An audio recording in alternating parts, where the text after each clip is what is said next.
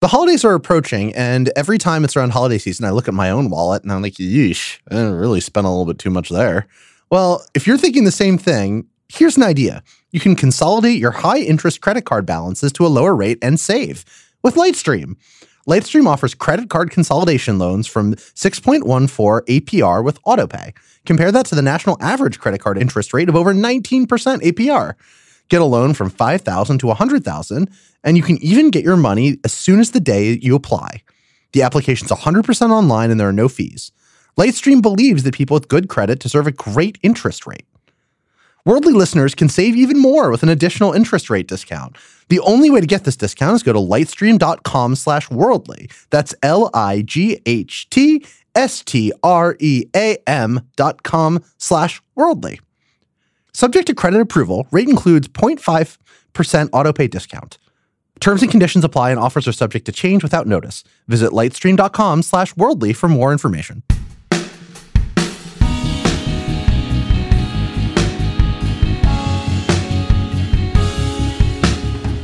Saudi Arabia's war against the Houthi rebels in Yemen is one of the world's greatest humanitarian catastrophes. A Saudi-led blockade is starving people, children are dying, hospitals and schools have been bombed, and the United States has helped Saudi Arabia wage this vicious campaign by providing weapons and intelligence. But that might change. Welcome to Worldly on the Vox Media Podcast Network. I'm Zach Beecham, here as always with Jen Williams and Alex Ward. Hello. What's up? On Wednesday, there was this huge vote in the Senate on U.S. participation in the Saudi-Yemen war. We'll tell you what happened, why it happened, and what it might mean for America's participation in the war in Yemen in the future. Alex, let's start at the beginning, though. What was the deal with this vote, and why did it happen? So there are these three senators, Democrat Chris Murphy, Republican Mike Lee, and a little-known independent senator named Bernie Sanders. Who? What? I feel like I've heard of him. Yeah, he's a young whippersnapper. So these three gentlemen have been pushing for a long time to at least discuss America's role in the Yemen war. It's worth listening to their arguments as to why they are so passionate about this issue. So listen to Sanders and Lee on NBC about why they care so deeply. I think for a couple of reasons. Number one, it is a horrific humanitarian disaster. Second of all, I think the American people are catching on to the nature of the despotic regime in Saudi Arabia. And the third point, one that Senator Lee has been talking about for a long time, is the simple constitutionality of the issue. The Constitution is very clear. It is the Congress that has war-making powers, not the President of the United States. This war is unauthorized and, in my view, unconstitutional. Senator Lee? I'm feeling the burn. The reason that that's so funny is that Mike Lee is, a Tea Party conservative. He's part of that era. He's a hardcore constitutional conservative, is the way that he would describe himself. And so for him to align with Sanders, a Democratic socialist, and Chris Murphy, who's on the left flank of the Democratic Party, to run this, it's a really cross-ideological push. Right. So back in March, the senators were like, hey, we're going to push for a vote on something called the War Powers Resolution. Alex, explain what that is.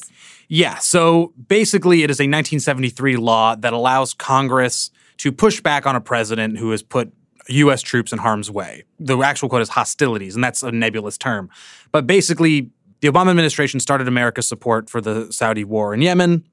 It's continued into the Trump administration, and neither president has gone to Congress seeking authorization for our military support. And so what these three senators have done is basically put resolution after resolution ahead of the Senate saying we should have a conversation about this, that maybe as an institutional body, as a co-equal branch of government, we should push back against presidential authority here who has not come to us asking if we can put American troops inside of this brutal war. Right. So how did that vote go in March? Not well, is the right. answer. They lost, I believe, the total was 55-44 against. John McCain was out at that point.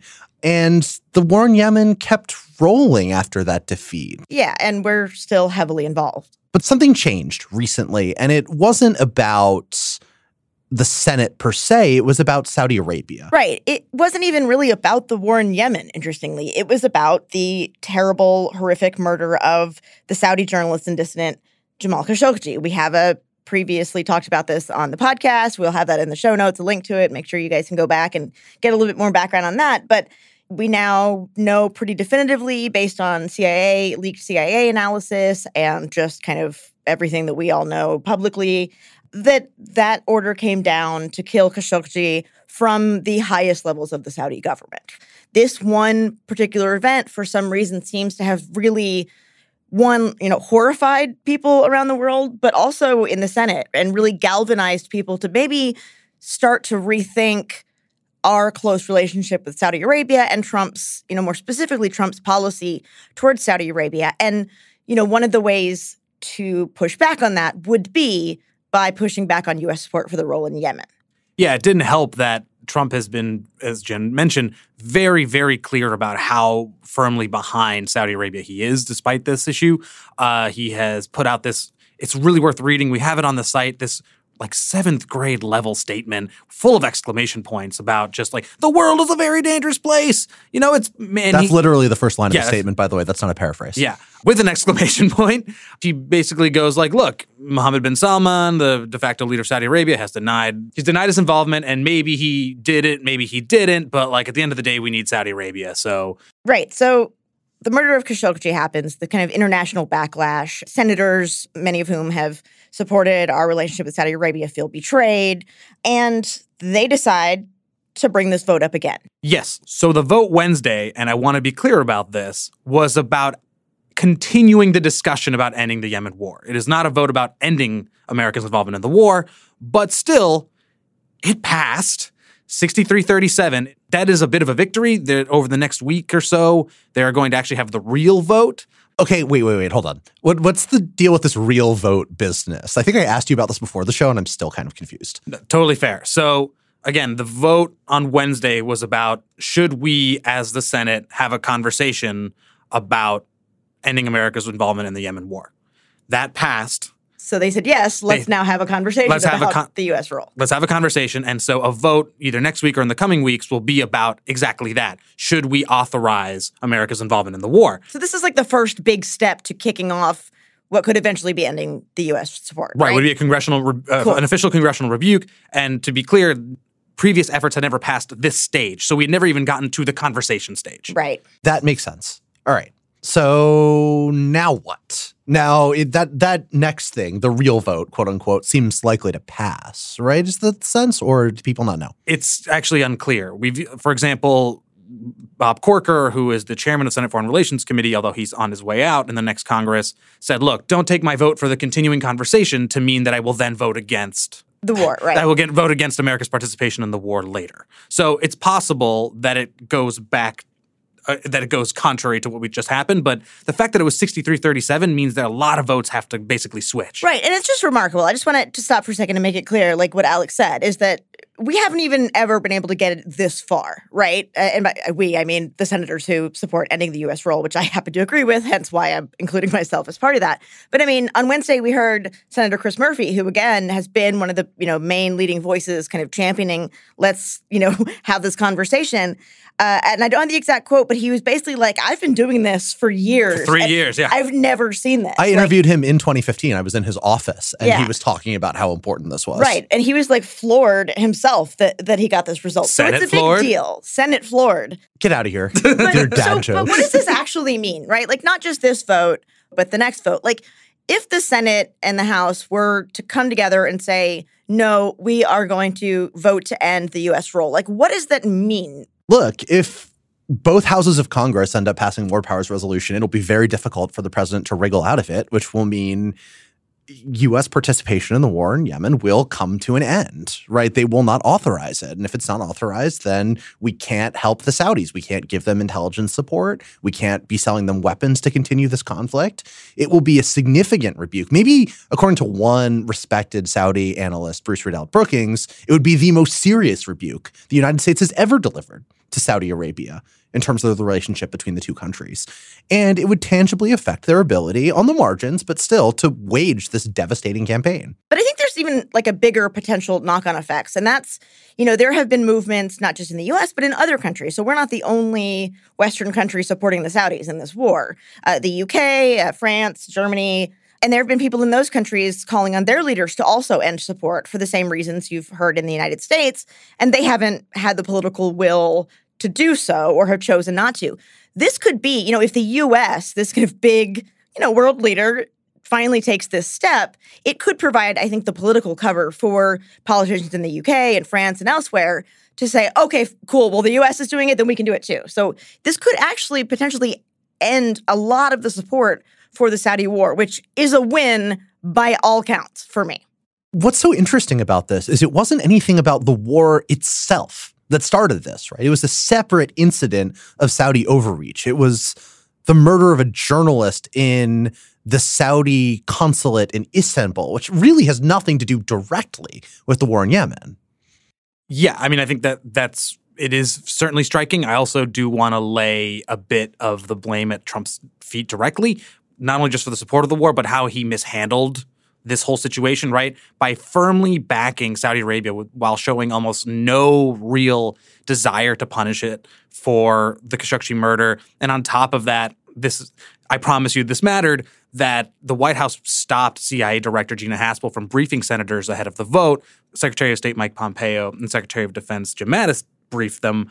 But they had specifically called for Gina Haspel to come, the reason being that the CIA is the one that did the analysis of who was behind Khashoggi's murder. Right. So senators were like, all right, I want to hear what the CIA has to say. Yeah, and the White House, probably because they know what the intelligence said, was like, we don't want her to talk. And so senators, including staunch Trump allies like Lindsey Graham, were like, I'm pissed off. And I think part of this vote was in an effort to basically tell Trump to knock it off.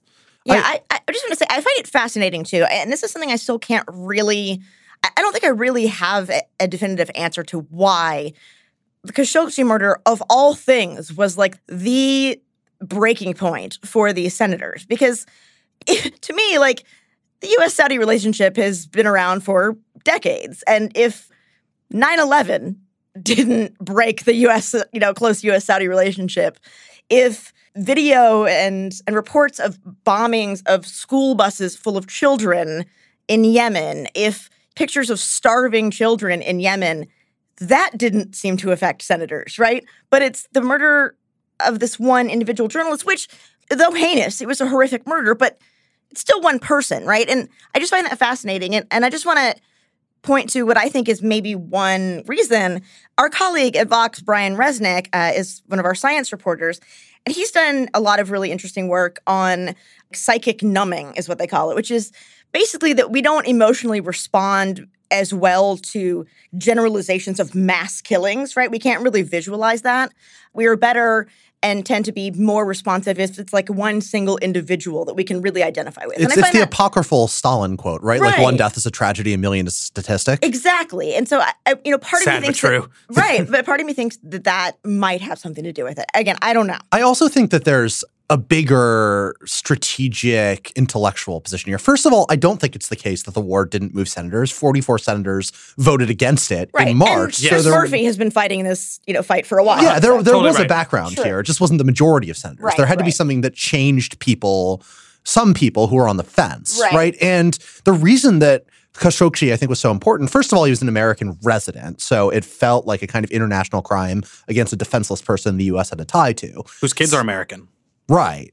And second, it illustrates the nature of the current Saudi leadership, specifically Crown Prince Mohammed bin Salman, right? This is a guy who has been adventurous and dangerous in terms of his foreign policy throughout the Middle East. Saudi Arabia, the basis of the U.S.-Saudi relationship was that Saudi would help the U.S. keep the Middle East stable. He has been aggressively anti-Iranian and in many ways destabilizing the Middle East through these aggressive foreign policy moves like the war in Yemen, like murdering a journalist because you think he's a threat, like cracking down on dissidents in a way that you hadn't seen from previous Saudi leaders. Like launching a massive diplomatic and economic blockade of Qatar. Right. Like, these are all really, really aggressive moves.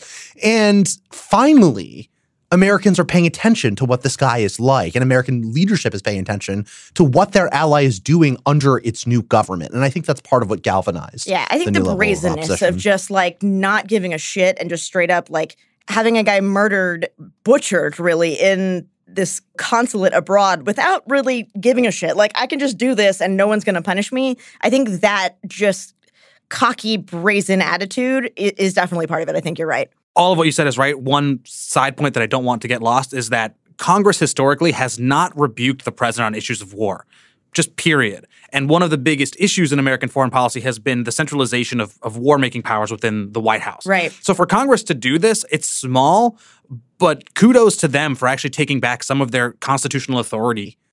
Now we're going to take a brief break. When we come back, we're going to discuss the ongoing Brexit chaos engulfing the UK. Think of all the things that you work hard to provide for your family, your home, a college education, your entire lifestyle. How do you make sure all of those things are still possible, even if something unexpectedly happens to you? Life insurance used to be a pain. You had to deal with an agent who would come across like a used car salesman, schedule a blood test at a doctor's office, read over paperwork filled with fine print and legalese. But now with Ethos, the application only takes 10 minutes online. That's online. There's honest upfront pricing, no doctor's appointment for policies under $1 million. Yeah, no doctor's appointment for policies under $1 million. Wow. Get your free quote and submit your complete application in just 10 minutes now at worldly.getethos.com. One more time, that's worldly.getethos.com. Is it possible for one of the most brazen political bribery scandals in American history to play out before the country while no one's paying attention? Bagman, a new Rachel Maddow podcast from MSNBC, goes back 45 years to dig into a story that got overshadowed in its day. It has intrigue, corruption, envelopes of cash delivered to the White House. It's a story that's not well known, but it probably should be, especially today. Bagman, an original podcast from MSNBC's Rachel Maddow. Listen for free wherever you get your podcasts or learn more at msnbc.com/Bagman. On a more personal note, I will say our producer, Bird Pinkerton, has listened to Bagman and loves it, thinks it's great, and Bird has impeccable taste, so you should check it out. And welcome back. Hello and welcome back. My name is Zachary Beecham IV, and I'm here to talk to you about Brexit, the UK's fabulous decision to quit the horrible European continent and go our own imperial way. Oh, pip pip, boom. 2 weeks ago, the government of the UK reached an agreement with the European Union on the terms of Brexit, Britain's departure from the EU. It doesn't solve all the big issues. It punts a lot of things down the line to future negotiations. But basically, the UK is going to, for the time being, stay in line and adhere to a lot of EU regulations surrounding things like trade. And it's doing that while also sacrificing representation in the EU Parliament. So this doesn't seem like exactly what the pro-Brexit people wanted. Right. So it's kind of like the worst of both worlds. They have to adhere to all the rules, or most at least, of the rules of the EU without actually having a vote on what those rules are. So the people who supported Brexit are really pissed off, but the people who don't support Brexit are also really pissed off. So like everybody hates this deal. That sounds bad? It seems not great. But there's like a reason they had to do this, right? And it's that if they just quit all the EU rules and regulations really fast, the UK economy would completely tank, right? It just would not function very well. Right. And so they needed to get the EU to agree to let them stay in certain of the common market rules that allow for free trade between them. Right. But here's the thing that I think, talking about the economic issue, just this week, the Chancellor of the Exchequer, which is basically like the Secretary of the Treasury with fancy British words. I love that phrase. It's much fancier. Came out and is, in advance of this big government analysis that they did that is like a 15-year projection of what Brexit will mean for the UK economy. And he came out and said, under any Brexit scenario, like this deal or literally any other deal possible, if we Brexit, no matter what, it is going to harm, meaning shrink, the UK economy. Wah, wah. And there's this great supercut of British Prime Minister Theresa May and her own chancellor kind of speaking about this issue that went kind of viral. The analysis does not show that we will be poorer than the status quo today. The analysis shows clearly that remaining in the European Union would be a better outcome for the economy. You're just fatally undercutting your boss's point that she said to jeers on the floor of Parliament. Right. To be fair, he was originally against Brexit. Like, he was a Remainer, but he is in her government, right? It's also worth noting, too, that supercut was put together by an opposition party. Right. So to be fair. This is the line that they're pushing against Brexit, right? And this is a devastating rebuke to the campaign for leaving, which sold itself as being good for the British economy, that they'd save money to spend on themselves. This report comes out right as Theresa May is trying to sell this plan, like this deal, this Brexit deal.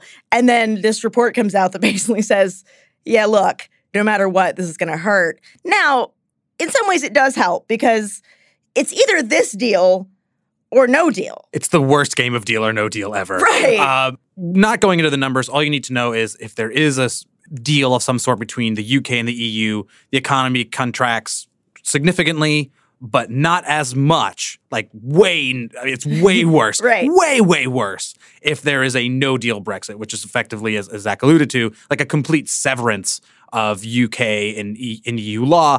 Which is complete omnishambles, yeah, right? Yeah, which complete is chaos. Also a great word. Yes.